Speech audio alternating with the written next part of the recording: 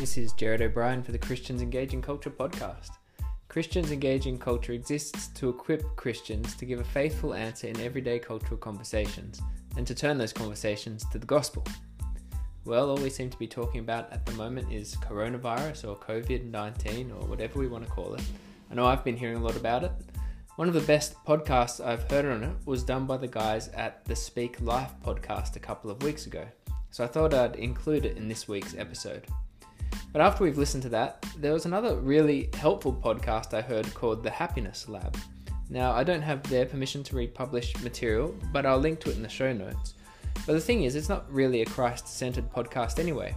They're talking more about philosophical ways of dealing with the emotional fallout of coronavirus. So I thought for the second section of today's podcast, I'll try and baptize some of their advice to help us cope through this. So without further ado, here is the Speak Life podcast from the 10th of March. And a bit of a warning that even though now some of their stats are a couple of weeks out of date, the episode itself is really helpful for thinking how we as Christians can respond to plague and pestilence. The Speak Life podcast, sharing Jesus in everyday life. Hello, everybody. Welcome to the livecast. My name's Glenn Scrivener. Welcome, my name's Paul Feasy. And we are coming to you from the Speak Life studios here in Eastbourne in the UK. And we are talking about what everybody's talking about, COVID-19. Or is it COVID? I don't know. That's either or, I guess. That's the least probably the least of our concerns, really, isn't it? Yeah, because 110,000 people infected with coronavirus, or at least confirmed cases. The true number will be many, many times that number. Likely. Yes. Likely. And deaths are currently upwards of 3,000. You hesitate to give the figures because they're changing all the time and increasing at the rate at which they are increasing. That's what exponential growth kind of is. And we just wanted to talk today about plagues, pestilence, and pandemics because we've been here before. And the Church of Jesus Christ has been here before. And we wanted to highlight kind of 7 different aspects of church history and how people have responded to plagues in Christian history. But what is the state of play today, Paul? What are we facing? So it seems... I'm going to pop these off. Don't really need them at the moment. It seems to be... I didn't touch my face. Oh, did he? He touched his face? No, okay. I touched my headphones. For those who are... it still counts. For those following along at home, we are trying not to touch our face during this live cast.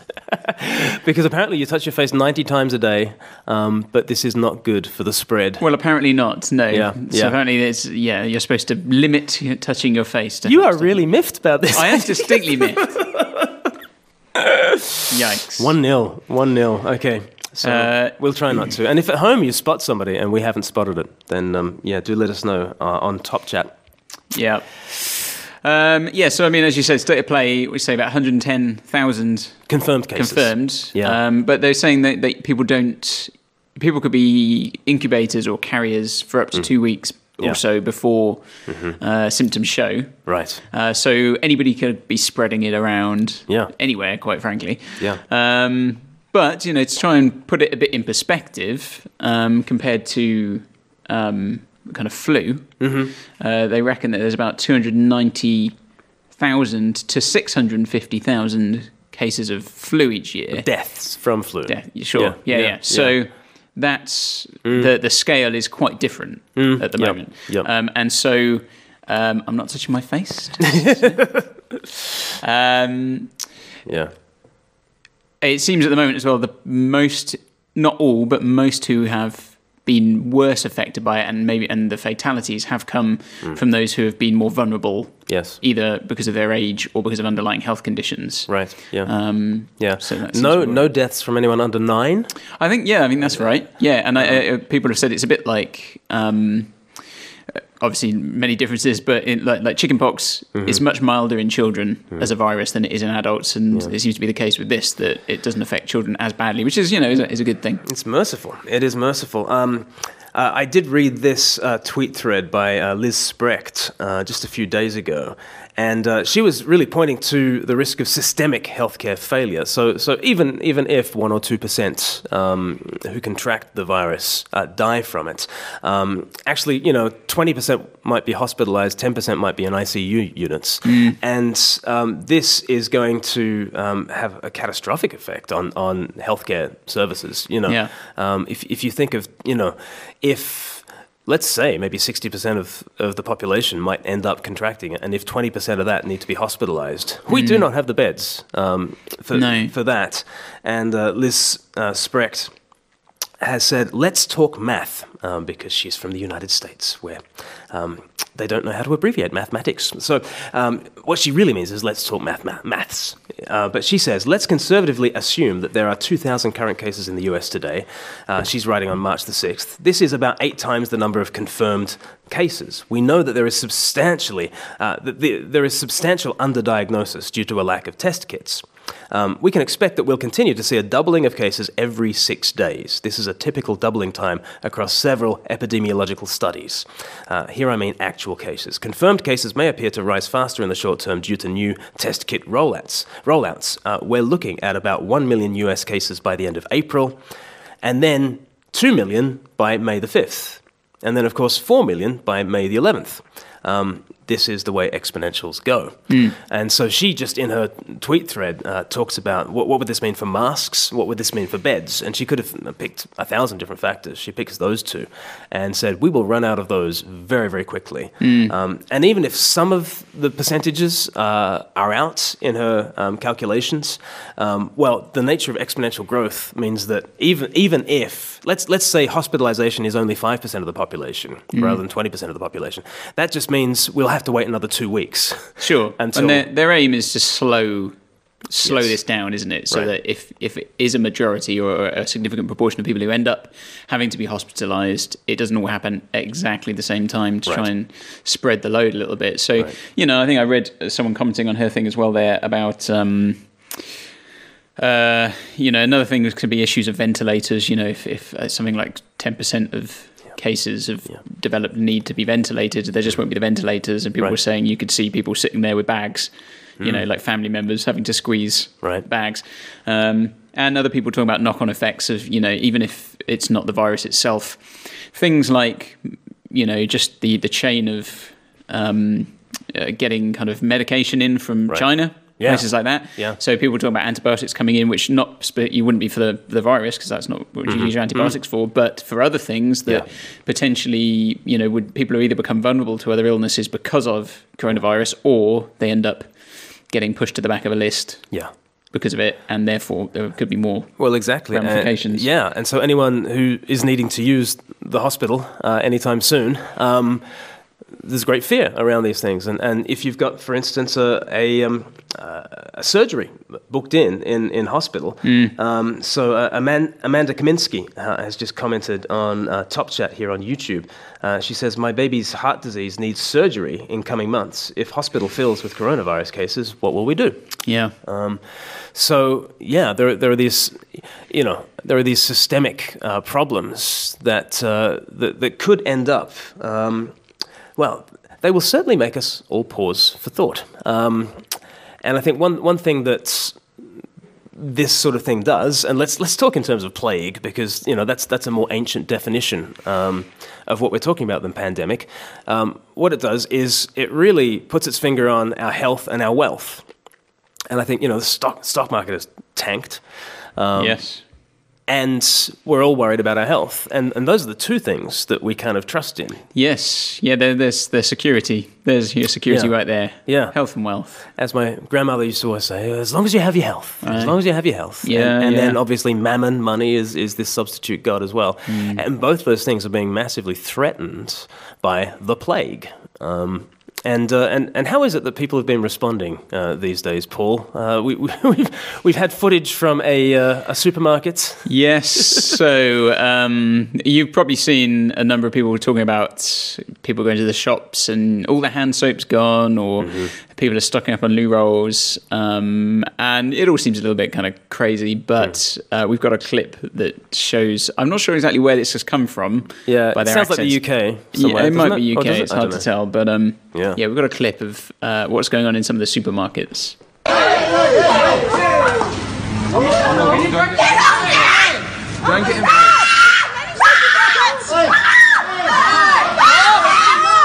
Hey, stop! That's enough! You know what? Are you looking at f***ing showcase? That's my daughter! I didn't swear her! She hit me! I didn't touch you! I took the bag! You came and hit me! You touched you! I took the bag! You came and hit me! Excuse me? Go away from my daughter! Stop! Please! I just want one pack! No, not one pack! Wow. And yeah. Yeah, I mean, and the incredible thing is that it's. I think particularly at the end when she says, "I just want one pack," and the lady says, "No, not one pack," and she's got, I don't know, loads of packs there. Quite a few. You know, and I'm about to preach on Genesis 9. Okay. And and part of the end of chapter 8, and it's got the line about God saw that the inclination of man's heart was evil all the time. And one of the things I'd kind of written down in my notes was people will think this is too extreme. They'll go, not every inclination, surely not. And then I saw this video and I thought, that was not my face, that was my head. Like 2-0. People will think that that's too extreme, but that video is a perfect example of human nature. Yeah. That once you scratch, once the cracks in the thin veneer of respectability disappear, Right. Actually people are all out for themselves. Right. Even to the point of getting enough loo roll. Yeah. And so that I think what this does, as we said, it exposes things like our mortality and how we can't rely on health and wealth. Yeah. But it also exposes human nature. Yeah. Which is fascinating to see. And I think most people a lot of the time would say, no, of course people aren't like that. But the reality is we're all like that person in the supermarket, even if some of us, it comes out in a different way. Yeah. So yeah, totally. And if at one end of the spectrum we're fighting over loo roll and panic buying, at the other end of the spectrum, do we have Elon Musk's recent tweet? He spoke about. He said. Oh, yes, no, I touched my hair. Yeah, okay. All right. 2-1. In your face. 2-1. Elon Musk spoke of panic over coronavirus is dumb, he says. Multi-billionaire Elon Musk. And so the truth is probably somewhere in the middle. Sure. And I mean, I think the reality is we don't want to go too crazy because then you get the toilet roll situation. Yep. But I think you don't want to be too complacent either because it strikes me that the spread of how the way it's spread already probably could have been slowed even more had people said we should probably clamp down on this sooner rather than later, right. Rather than seeing how it developed. Should have just said, well, let's just nip it in the bud as early as we can. Yeah. And complacency isn't going to help anyone. At the end of the day, people are saying, hey, well, it's not as bad as you think because, it's not going to kill lots of people, but it does kill some people. Yeah. And essentially, I've just seen an email pop through on my thing about just on my notifications from a care home I do some work in. Yes. Saying like they're still happy for you to come, but they are having concerns from families of residents about stuff getting in because they're all old people. Yeah. Then they're incredibly vulnerable to any illness, let alone something which might be a bit more virulent than other things. And to be honest, saying oh it's only these people or whatever. Right. It's probably not that comforting to those who've lost someone. No. But also, I mean, it's a bit of an issue saying, oh, don't worry, it's only the old people. It's right. And I think this is going to really exacerbate ageism, especially in this country, because, the trouble is all the Brexiteers, they're all old and they're all going to die anyway, right? And that, like a lot of Remainers were kind of like, well, let's have another referendum now because all those nasty nasty gone. Brexiteers will have died. Yeah. Hip hip hooray. and now we've got this illness that is, very disproportionately targeting the elderly. And I just wonder whether this will exacerbate ageism, and whether one distinctive of the church might be that we actually could care about the elderly and might visit the care homes and might visit not only members of our own flocks, but others who don't have anyone to visit them, and just make sure that they're okay. I think there might be a very countercultural opportunity for the church to minister to the elderly. We might think about that in a little bit as we think about how the church can respond. Plagues in the Bible are right there, Exodus, obviously. Yep. The plagues used by gods in order to topple lofty Pharaoh and save oppressed people of God. And that seems to be the way that plagues are used not only in the Bible, but actually as a response to plagues. That seems to be what happens.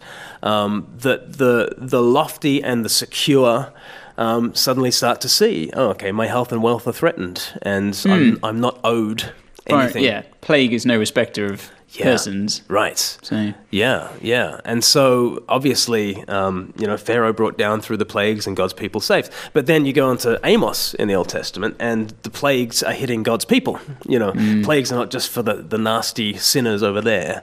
It's actually a judgment on God's own people. And God says in Amos 4, I sent plagues among you, yet you have not returned to me. So, what has been the intention of those plagues? That actually people would turn to the Lord, that they would flee the sinking sand of this world and flee to the Lord, the strong refuge. And then in Revelation, we see the 7 bowls full of the 7 plagues that are poured out on the earth. And again, they have that same intention. And in Revelation 9, it says, the rest of mankind who are not killed by these plagues still did not repent.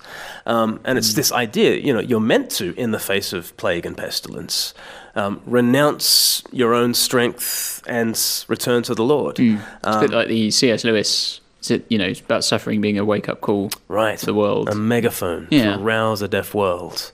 I think that's totally right. We saw that with the bushfires in Australia, a very prosperous country, Australia, very comfortable, very nice place to live. And suddenly you realize, it can be hell on earth. Things can be unleashed.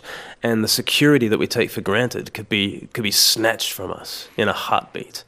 And that's very confronting for people to have to cope with. Yeah. Psalm 90 teaches to number our days that we might get a heart of wisdom. And we don't number our days, usually. We think we are entitled to 80 year and 10, or 80 year and 10, or 80. And then just finishing off plagues in the Bible, Revelation 21, one of the 7 angels who had the 7 bowls full of the 7 last plagues came and said to me, come, I will show you the bride, the wife of the Lamb. And he carried me away in the spirit to a mountain great and high. He showed me the holy city, Jerusalem, coming down out of heaven from God. So there will be a time beyond plagues when they will have finished their work in terms of diagnosing our weakness and pointing us to Christ. And there will be a time when there is no more sickness, and we can't wait for those times. So that's kind of plagues in the Bible. What about plagues in church history?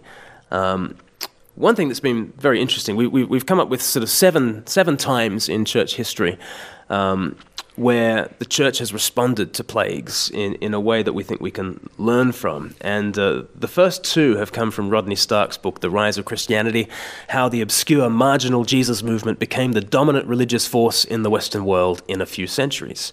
So a very interesting book by Rodney Stark. Just, let's go from AD 33 and trace it through until Constantine in 312 and how does it become the case that by then he reckoned there are about 10% of the Roman Empire are Christians, when to begin with it's 0.0001%. And one of his chapters is called Epidemics, Networks and Conversion, and he points in particular to a number of plagues that plagued the Roman Empire, that struck the Roman Empire, and one of them. Do you want to do this one in 165, Dionysius? Yes. This was Marcus Aurelius was the emperor. So they're saying they're not sure 100% what it was. They think it might have been smallpox. Is that right? But they're not 100% sure. So it killed over a 15-year period a quarter to a third of the Roman Empire. Wow. Which is, I mean, that's just obscene. Yeah. It's like, what, 2 billion dead or something? Yeah. Imagine that, 2 billion dead from plague. Crazy. Absolutely crazy. Yeah, and I mean, we've got Dionysius's description here of the things that were going on. He says, the intestines are shaken with a continual vomiting, the eyes are on fire with the infected blood, that in some cases the feet or some parts of the limbs are taken off by the contagion of diseased putrefaction. Yeah. So it sounds, I mean, pretty grim, really. Right. And this is Rome in its pomp, and this is Marcus Aurelius, who is the gladiator. He's like the emperor, isn't he? He's the gladiator emperor, right? And yet, this is very much, bringing Rome low. But the Christians seemed to be reacting in the right sort of way. Yeah. So, I mean, again, we've got some quotes here from Dionysius. He said, most of our Christian brothers showed unbounded love and loyalty, never sparing themselves and thinking only of one another. Heedless of danger, they took charge of the sick, attending to their every need and ministering to them in Christ, and with them departed this life serenely happy. For they were infected by others with the disease, drawing on themselves the sickness of their neighbours and cheerfully accepting their pains. Many, in nursing and curing others, transferred their death to themselves and died in their stead. Sound like anyone you know? Yeah, man. That's a very kind of striking description, isn't it, of what they were doing? Yeah. Taking on the disease of others and bring it into themselves and dying their death with them. And wow. So Christ-like. Yeah. And so how did the early church grow? Rodney Stark says a massive deal was the plagues, where the church lived out, didn't just proclaim the way of Christ, but lived out the way of Christ, which is totally opposite to the way of Rome. The way of Rome is, if they're sick, you get away from them, you flee. And you certainly don't allow them to give you their death.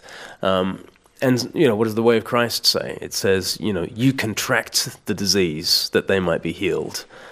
Substitutionary atonement was not just proclaimed by the early church, it was lived by the early church. And what was interesting is actually the Christian communities survived better than their pagan neighbors.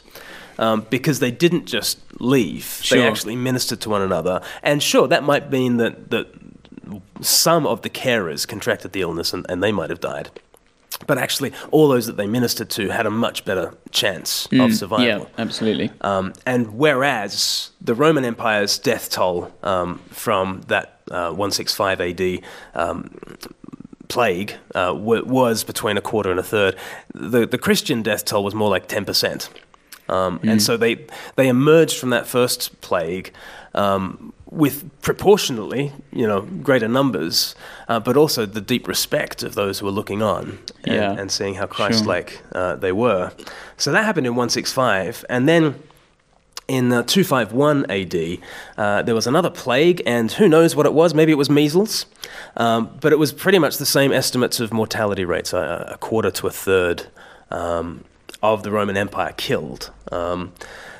Through this particular plague, towns in Italy were abandoned. Some of them were abandoned forever.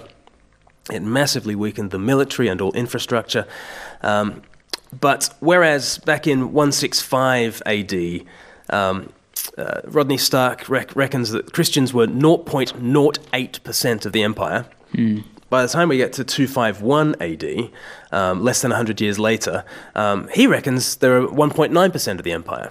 He reckons there are about 1.2 million Christians at that stage. And Cyprian, the bishop of Carthage, said this. He said, how suitable, how necessary it is that this plague and pestilence, which seems horrible and deadly, searches out the justice of each and every one and examines the mind of the human race, whether they care well for the sick, whether relatives dutifully love kinsmen as they should, whether physicians do not desert the afflicted. So plague is an opportunity to reveal the human heart. What are humans going to be like? Are we going to fight over the loo roll? Or are we going to say, let me give myself for you? And this is sort of the sifting that was happening through the plague, and Christians had an opportunity to model something very different from the rest of society. And so Christians, through their strong social networks, through their higher rates of survival, and through their modeling of the way of Christ, suddenly became proportionately a much greater number of the empire, and a much more attractive community to belong to. Because don't you want to belong to a community that looks out for each other? Yeah. That when the plague hits, they don't scarper, they hang around. And Rodney Stark says this is a massive, massive deal in terms of in terms of the growth of Christianity. We've had a couple of comments on the top chat saying, has it stopped? Has the live cast stopped? If you're still watching it where you are, let us know on top chat. But Rodney Stark says that by 300 AD, the Christian population was up to 10.9%, almost 11% of the Roman Empire, when in just 251 AD, they were about 1.9%. So very interesting, Rodney Stark's work in all this. Because he in other work, he kind of talked about how the church grew from the time of the apostles to the time of Constantine. And he reckons actually the growth year on year was only about 4%. I think it might even be like 3.4% or something like that in terms of year on year growth. Now, obviously, compound interest adds up over time. Sure. But it was just Christians being faithful, living out the way of Jesus, not seeing massive spikes, but seeing their faithfulness rewarded, and seeing and the rest of the world seeing the way of Jesus being very different. And this is the way that that it grew. So are we still going? Is this still? Yep. We don't have an internet connection apparently. So that's why it stopped. Okay. Also, do we have belt and braces? Because are we recording the audio? We should be recording everything, I think. Cool. Looks like it's dead. Thankfully we are recording everything, so just keep going. I guess we'll post it after. Yep. Okay. I guess they're still gonna go. That's all right. Well, if it comes back on, it comes back on. If it doesn't, we'll put it out. That's all fine. Okay. So, Great. So yeah. do you want to do Luther or should? Yeah, no, that's fine. Yeah, so yeah. and then so they're kind of bringing us forward in time again, all the way up to the kind of 1500s. Kind of bubonic plague striking Wittenberg, and it sounds like it was a particularly aggressive form of it. You know, so apparently the odds, well, the likelihood of survival was very low, and even on it, like, so your best odds of survival were that there was a 30% chance of survival. Yeah. And that's your best odds. Yeah. Like yeah, a 30%. 70% die. 70% would die, and that's on a good day. Like, and it came on really quickly as well. well, it said, you could be dead within, well, like, so you could show symptoms in a day and be kind of loss of consciousness by the end of the day. And then you could be dead in as little as 3 to 10. So we don't know we're born, do we? We just don't know we're born. No, absolutely. That is absolutely true. We don't know how lucky how good we've got it on the whole. But Luther speaks about kind of being in Wittenberg at the time with his wife. His wife was pregnant, and they decided to stay and help treat those who were infected. And Luther felt that was the right thing to do, although he said he didn't feel it was wrong for people to leave as well. He saw that was a good thing. Yeah. But again, yes, stayed there. He said, if anyone is bound, this is on the whole should I stay or should I go? He said, if anyone is bound to remain in peril of death in order to serve his neighbour, let him commit himself to God's keeping and say, Lord, I'm in thy hands. Thou hast obligated me to serve here. Thy will be done, for I am thy poor creature. Thou canst slay or preserve me here, as well as if I were in duty bound to suffer fire, water, thirst, or some other danger. So, there you go. Yeah. And then, it was interesting because he was often asked, is the right thing to do to stay and minister to those who are facing the illness, or to get out of there? And he was like, well, if you have any obligations, if they're family, you got to stay. And if you're the Bürgermeister, like if you're in government, and you've been tasked in that Romans 13 sense of being part of the state apparatus, then again you should stay. but if you can get out, get out. And then, very wisely, he kind of said, and no one should look down on the other person for making a different choice. Yep. Which I think is a really interesting word for today in social media. And we're very quick to make presumptions about those who have bulk bought toilet roll, right? I've seen on Twitter people kind of say, I know it's all those older people who are bulk buying toilet roll, and they're the ones who are panic buying, and they're the problem. And you're like, well, I don't know. Have you done the research? Like, what studies suggest that a certain sector of the population panic buys? I think we're probably all susceptible to panic buying, and different people responding differently to the plagues. And obviously, Luther, very sensitive to the problem of self-righteousness in the human heart. He's kind of saying, let's not look down on one another for the different kinds of ways that we respond to the plague. But let's skip on to 1542 and Calvin there in Geneva, and while Calvin was there, Geneva suffered 5 different plagues, and in the first outbreak in 1542, Calvin led visitations into plague-infected homes, and he knew that he might be risking death by doing so. Soon others in leadership said, Calvin, you can't risk yourself like this. And they took him off the front lines of doing that. But other pastors in his company of pastors would go in and they would minister to the dying. And they would report on seeing loads of people actually turn to the Lord in their final days and hours. And actually there was great gospel fruitfulness in terms of all that they were able to do. So Calvin was officially taken off his sort of frontline duties, but apparently was just doing it covertly. Right. And so he would just go and visit people, and he just wouldn't tell the other elders, I'm off to do, I'm off to play golf or something. I don't know what he said.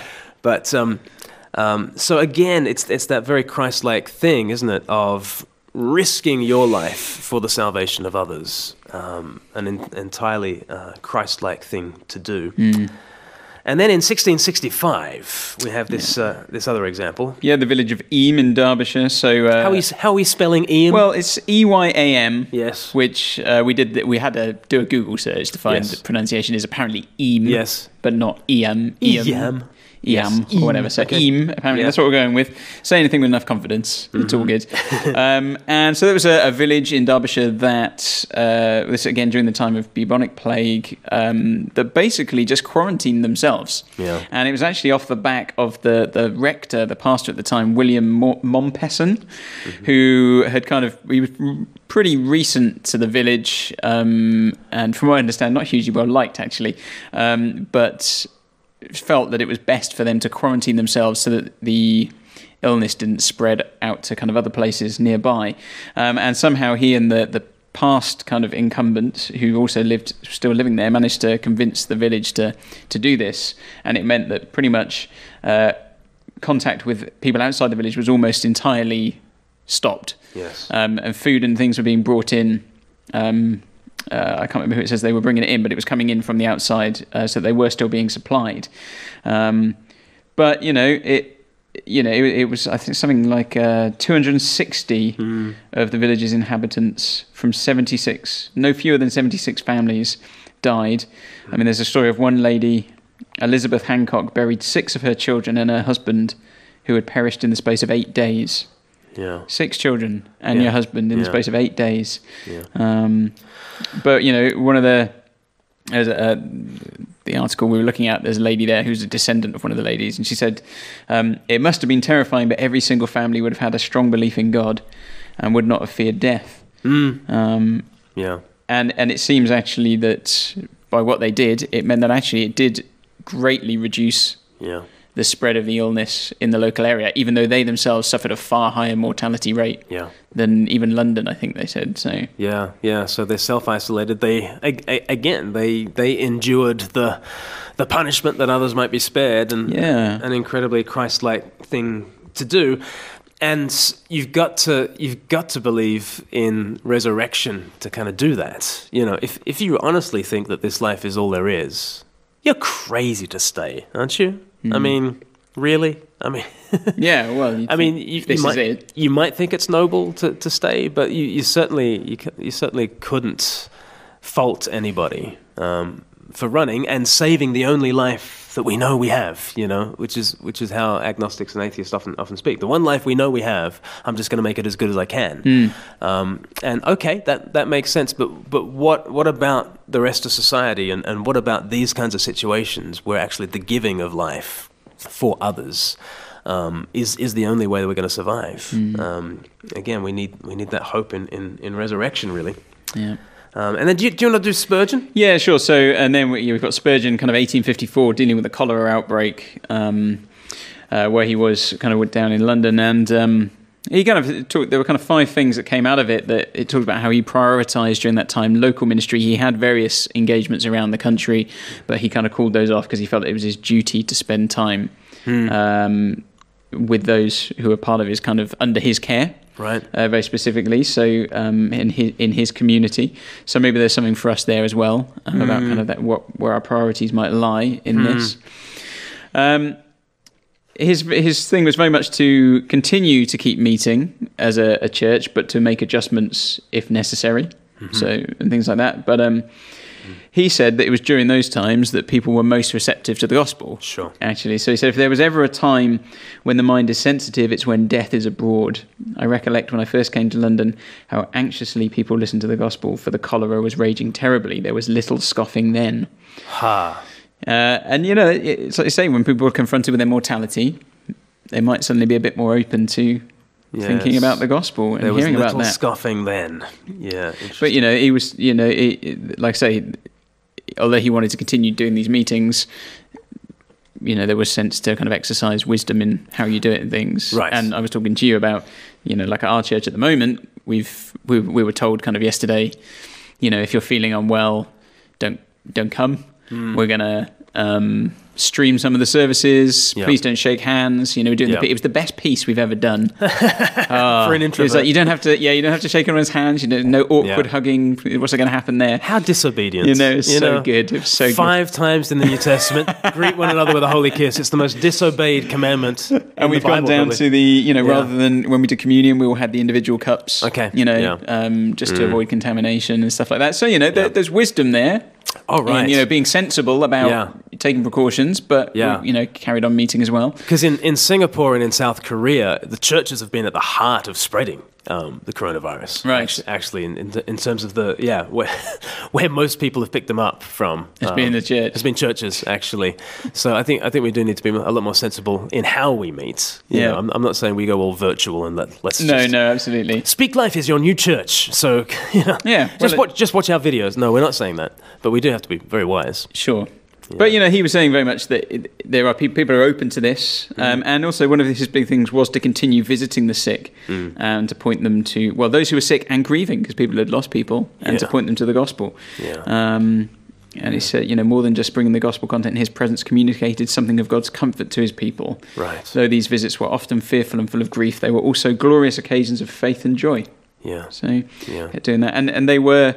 He said evangelistic opportunities. So even people who weren't part of the church and the community there were happy. Maybe people had deserted them, and actually to have someone like himself and Christians come in, even though they themselves weren't necessarily believers. That and there were definitely occasions where people came to faith off the back of that. Yeah. And there were occasions where they didn't as well. But people were open to it. And he talks about one man who'd actually been someone who had opposed him, who got ill, and Spurgeon was summoned to see him. He said, the man in his lifetime had been wont to jeer at me. In strong language he had often denounced me as a hypocrite, yet he was no sooner smitten by the darts of death than he sought my presence and counsel, no doubt feeling in his heart that I was a servant of God, though he did not care to own it with his own lips. And so, that particular story, he goes on to say that wasn't a case where he said the guy very soon kind of became delirious and it doesn't seem that there was any conversion. But there were those opportunities, and there were ones where that did lead to things. So, in the face of suffering, there were opportunities to preach the gospel. Yeah. And I think it's where he just talks about entrusting his life to God in these moments, I guess, again, being confronted with the frailty and fragility of life. What else can you do? Yeah. It's an intensification of the rest of life, isn't it? So it's an intensification of our mortality, and we're staring down the barrel of our mortality a lot more. And it's also an intensification of the church's witness. If the church is going to be the church, if the church is actually going to be Christ-like, then hopefully the world will see that in a more intense way as we run towards danger rather than away from it. I mean, because the reality is that it should be no surprise that we're going to die. Right. You know. But it is. It's just when it's just when the schedule in our minds is seemingly moved up. Right. Could be moved up the scale, quite a bit. Yeah. Yeah, totally. It doesn't. The situation is no different, really. Yeah. That more, it's coming. Yeah. It's coming one day. Right. It's an intensification. And what was striking about that Spurgeon stuff is him talking about the jeerers and the sneerers. Much less. Oh, I've just touched my face again. Sorry. There it is. There it is. It's too all. But there is that sense of, I don't know. There is that sense of jeering and sneering because you think you are Lord, right? And when death kind of bares its teeth, we recognize, I'm not captain of my soul and master of my fate at all. Death is Lord, and I'm in no position to jeer or sneer. And I just think, in the West there is a lot of jeering and sneering at the church, and I think maybe part of that is just forgetfulness about our mortality. Oh yeah, I think that's absolutely the case. Our frailty, our weakness. So what's going to be our seventh example of plagues and the way in which the church reacts? Well, perhaps we're living through it. Maybe now is the chance for us to demonstrate that we are the church, and maybe this could be another advance for the gospel. Certainly in China, in Wuhan province itself, there's that opportunity. It's very interesting that... just touch my face again? Okay, 3-2, you're winning, Paul. Just in Wuhan province, it's very, very difficult to be a Christian, but the way in which the Chinese government has wanted to suppress the knowledge of this outbreak and punish whistleblowers, and the way that it, to begin with at least, did not acknowledge the problem and did not respond perhaps in the most open way. There was the original whistleblower, Dr. Li Wenliang, who was reprimanded for spreading rumors and making false comments and disturbing the social order, because on social media he was saying, hey, we've got this thing that's like SARS and it's going to be deadly, this is a huge deal. But in January he continued to serve while China officially denied that there were any new cases. And while they denied that there were any new cases, on January 10th he contracted coronavirus and he died 4 weeks later. Now, interestingly, his sort of final social media post was, goodbye, my dear ones, farewell, Wuhan, my hometown. Hopefully after the disaster, you'll remember someone once tried to let you know the truth as soon as possible. Hopefully after the disaster, you'll learn what it means to be righteous. No more good people should suffer from endless fear and helpless sadness. And this started to get shared quite a lot, and people started to make claims for his Christian faith, which I think they have not been confirmed. Maybe he was an inquirer. We're not quite sure. Certainly, what he did was quite Christ-like in terms of blowing the whistle, shedding light on the situation, and then moving towards the trouble, contracting the illness that others might live. An incredible Christ-like thing, and you can see why people might want to claim him as a Christian. But we don't know whether he was one. But certainly, he kind of points the way to what a Christ-like response might be. And I think, in China, there are opportunities now with the communist government, the Communist Party not particularly dealing well with the issue to begin with. Is there an opportunity for faith communities to step forward? And in the New York Times just recently, there was a story about how faith communities have stepped forward, and they're very threatening to the Communist Party. So, for instance, 7 underground Protestant churches in Beijing raised $10,000 to buy face masks and disinfectants for those who are in Wuhan. And after sending the shipment on the 5th of February, the police called in church leaders for questioning and told them to stop their activities.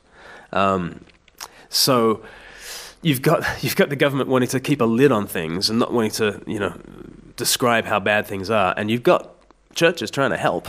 And is there a population in China that's kind of comparing and contrasting? Okay, the Communist Party, who don't want me to be a Christian, not dealing with the virus. The Christians are wanting to. Is there an opportunity for Christianity in China to make even more headway? Could the plagues be an intensification both of the suffering of this world, but also of the Christ-likeness of the church's witness? Yeah. And maybe in the UK, maybe wherever you're watching this from or listening to this from, maybe there's an opportunity to be Christ-like. I don't know what that looks like, but it certainly looks like faith, hope, and love, I think. It looks like not being swayed by the latest controversy, not being swayed by just panic, having a settled faith that Jesus is Lord and he is Lord through the storm. The anchor will hold firm. Do we have that kind of faith? Do we have that kind of hope? This life is not all there is. And even if we lose our lives, even if we lose our children's lives, we have hope. We have such a hope that becomes ever more precious when you see how this life can be taken away. And do we have love? Do we have that impulse to move towards the danger, to give ourselves in love for those who most need it? It's an opportunity for us to play our part, and maybe we are the 7th example of churches responding well to plagues. But we shall see. We shall see. Yeah, absolutely. Sorry, guys, on the YouTube that we dropped out. Our internet failed at one point, but we're glad that it's back up and running, and we'll try and get you the full version without the Interruptions. Yeah. Put up there. But Paul, how can people get in touch with us?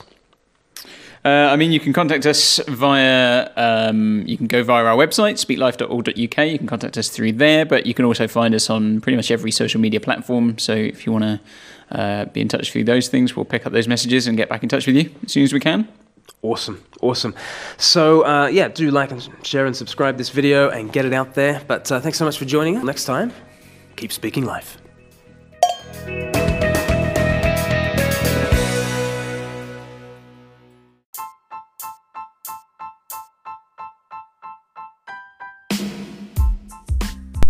Well, that was the guys from the Speak Life podcast. Special thanks to them for giving us permission to republish here. If you want to subscribe to their podcast, just search for the Speak Life podcast in your podcast app or go to facebook.com/speaklifeuk. I'll put those links in the show notes. Now I'm going to do something a bit different because this next section is just me speaking. But I've taken what I think is some great advice from a podcast called The Happiness Lab, and I wanted to try and give a Christian take on it, kind of plunder the Egyptians. Now, in this podcast episode, it's really interesting. I'll post a link to it in the show notes. They went through a bunch of different ways that you can emotionally cope going through a situation like we're going through in the coronavirus. I'm just going to list off a few of them, just give a bit more of a Christian commentary. So the first thing they suggested you could do is to focus on the things that you can control. If you think about it in life, there's things that we can control and there's things that we just can't control. I've actually tried speaking with my daughters about this a little bit, and I get them to visualize it. I have a little whiteboard I use with them, and I draw a circle on the whiteboard, and I say, inside this circle are things that you can control, and outside the circle are the things that you can't control. So this past week we were looking at that, and I asked them, what are some things outside the circle that you can't control? And they mentioned things like coronavirus. They obviously can't control that. They mentioned that they have to be home from school this past week, which was also true. They couldn't control that. And then I asked them, well, what is there that you can control? What's inside the circle that you can actually control? And they thought about it for a bit, and they realized, I suppose I can control how I respond to that. I can control how I behave at home as I'm doing schooling from home. And there's a bunch of different things that they actually do have control over it. I actually used it on the weekend. We were going for a long walk, and one of them, I won't say which, was quite thirsty, and we didn't have any water with us. And it was a fair way till we got home, and she was quite upset and just wanted to be carried and wasn't being too helpful, just stopped pretty much in the path. And I spoke to her and said, well, is this us not having water? Is this something that's inside the circle, or is it outside the circle? And she said, well, it's outside the circle. She couldn't control the fact that we don't have water there, and we couldn't magic it into existence. I said, well, what is inside the circle is how quickly you walk and get home, because the quicker you walk, the quicker we get home, and the quicker you can have a drink at home. And after that, she was very compliant and just walked straight along, and we got home pretty quickly. But I use that as an example because there are things in this life that we do have some form of control over, and there's quite a lot that we don't have control over. And these guys on the podcast, they were saying, if you start getting angry about things that are outside the circle that you can't control, well, it's only going to make a bad situation worse than it actually is. More often than not, that is the case. There's plenty of ways you can respond to this coronavirus situation that are just going to make things worse. So you think about, well, what's inside the circle that I can control here? Now, if we wanted to baptize that and think of it more Christianly, you'll go to a passage like James chapter 4, verse 13. It says, now listen, you who say, today or tomorrow we'll go to this or that city, spend a year there, carry on business and make money. I mean, that sounds a lot like stuff that seems inside the circle. Going to a city, spending some time, carrying on business there, making money. It says, verse 14, why? You do not even know what will happen tomorrow. What is your life? You are a mist that appears for a little while and then vanishes. Instead, you ought to say, if it is the Lord's will, we will live and do this or that. As it is, you boast and brag. All such boasting is evil. I think that's got so much to say to us in this time, especially when people looked forward to tomorrow as if it would be normal again, and it's definitely not normal at the moment. It reminds us that even the things that often we think are in our control, inside the circle, often they're not really in our control anyway. It reminds us that ultimately everything is in God's control. It reminds us that we are just a mist that is here a little while and then vanishes. And so we might think we've got things inside our little circle, but we still need to submit them to the Lord. Or think of Matthew chapter 6, verse 31 to 33. It says, so Jesus says, don't worry, saying, what shall we eat, or what shall we drink, or what shall we wear? For the pagans run after all these things, and your heavenly Father knows that you need them. But seek first his kingdom and his righteousness, and all these things will be given to you as well. Therefore, do not worry about tomorrow, for tomorrow will worry about itself. Each day has enough trouble of its own. So Jesus is saying here that we can look to our Heavenly Father to provide all we need. Everything is ultimately in his control. And he says, if you want to focus on that circle, things that are in some way part of your control, here's what you can do. Seek first his kingdom and his righteousness. Make that the focus of what you're doing in each and every situation. And it really is a wonderful thing that we as Christians know that in all things, it says in Romans 8:28, God is working for the good of those who love him. We serve a God who is in control of everything in this universe, everything that happens to us through this crisis. And we can respond in a way knowing that he loves us and he's working things for our good. And so it says 1 Corinthians 10 verse 31, whatever you do, whether you eat or drink, do it all for the glory of God. You think about that little circle, what we can control, you go, I want to live in a way that glorifies God. How can I respond in each certain situation that I find myself in? How can I respond in a way that will glorify God? You know, if you're going through the hardship of losing a job right now, I mean, you've got options there. You could just mope around watching Netflix all day. Or you could seek to glorify God by, even in this different environment, different climate, seeking a new job or seeking a way to apply your skills in a different way than you have in the past. Getting out there, doing your best to find employment. Even if you were to get sick in this time from coronavirus, you can't control that. It's outside your circle, so to speak.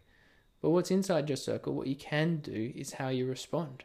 Will you seek to glorify God even through your sickness? By showing that your health isn't what you worship.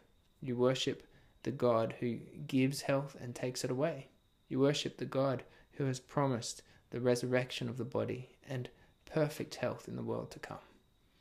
In each situation we're given this opportunity to decide how we're going to respond, even if we can't control the situation, which is a wonderful thing. So that's the first thing they had, was focus on things you can control. Ultimately, I suppose we can't control anything. We sit under the lordship of our God, and yet in a small way we do have that space inside the circle where we choose to respond in a way that glorifies God. The second thing they mentioned was what they called a future storytelling frame. And what they were getting at here was trying to get this coronavirus in perspective and think of yourself in however many years' time, a few decades' time, looking back on this pandemic and how you might speak with your grandchildren at that time. And they were saying, you want to look back and tell your grandchildren that, yes, it was hard, but you managed, you coped, you handled this difficult situation. You didn't panic or get angry, but you were clever in how you're responding. That's the kind of thing they were saying. Think about the future. Think about how you want to look back at this and tell that story, almost like from the third person, about this person back in this time and how you responded to a difficult situation well.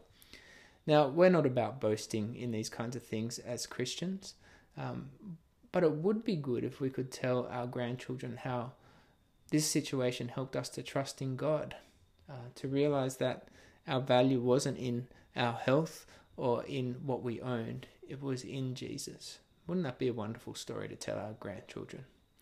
And the thing is, as Christians, we have an even longer time horizon to be looking at. We look to the future and we look to eternity. So in Romans chapter 8, verse 18, it says, I consider that our present sufferings are not worth comparing with the glory that will be revealed in us. We can put our minds ahead 1,000 years into the future, and we'll look back on this time and think that is nothing compared to the glory that we have in Jesus. So being able to have that future storytelling frame, but in a much grander way as a Christian.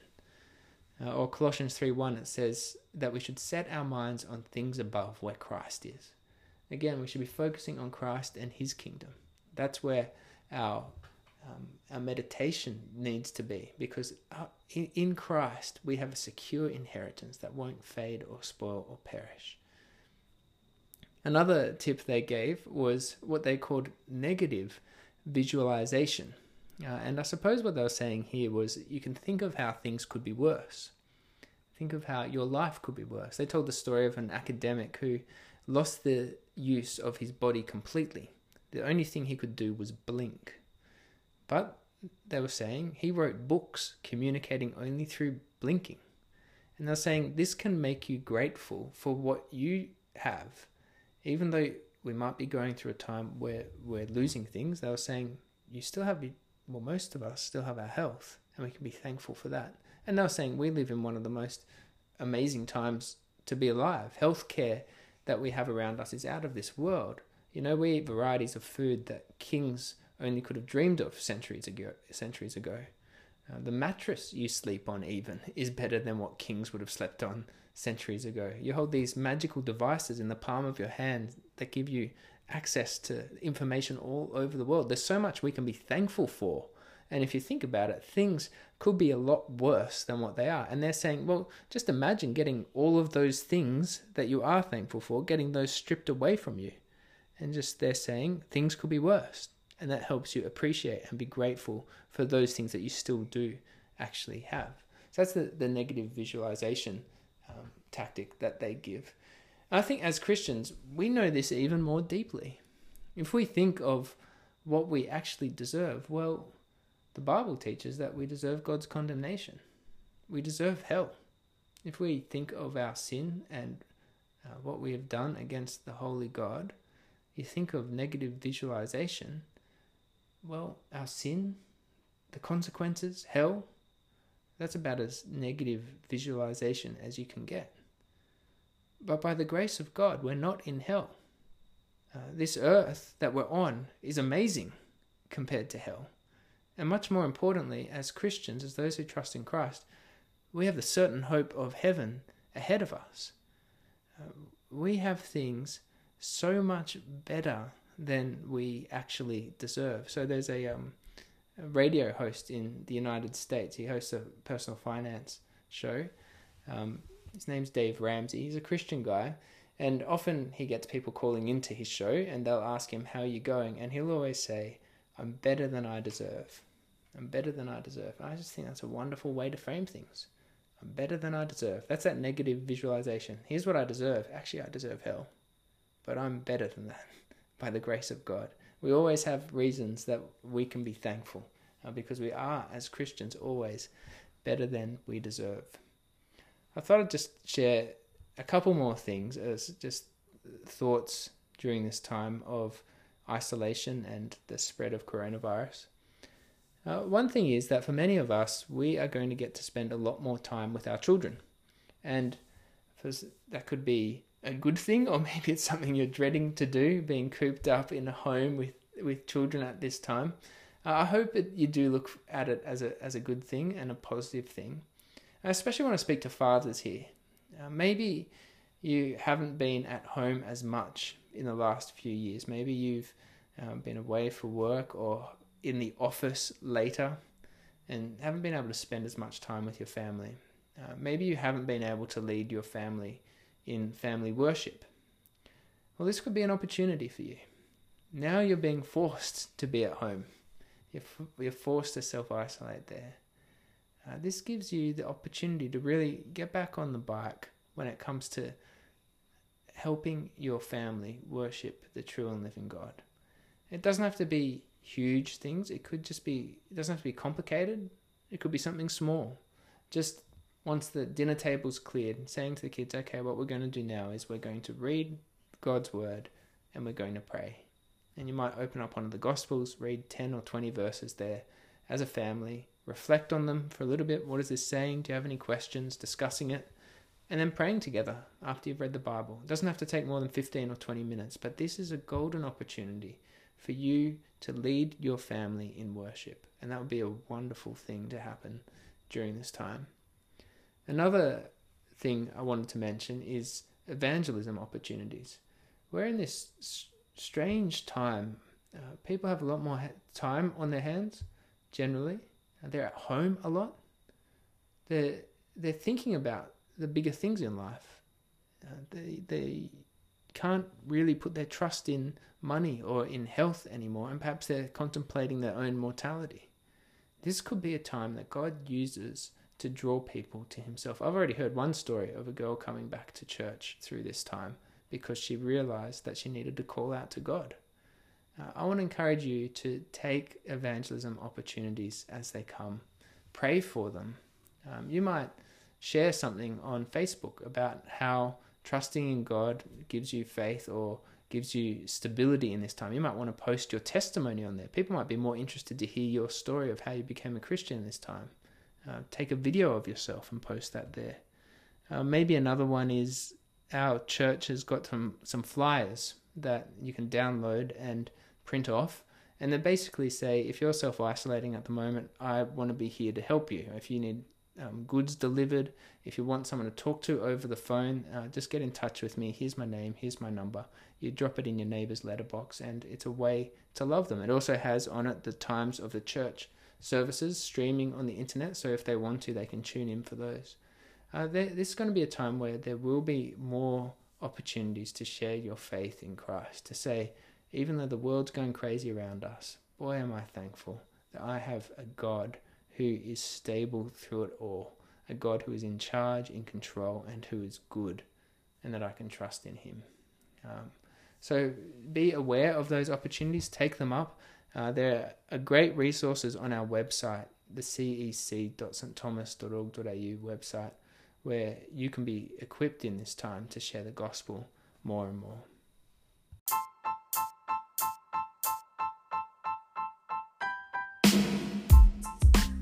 Thank you for listening to this week's episode of Christians Engaging Culture. It'd be great if you could mention this podcast to others, maybe as you chat in discipleship groups on Zoom this week.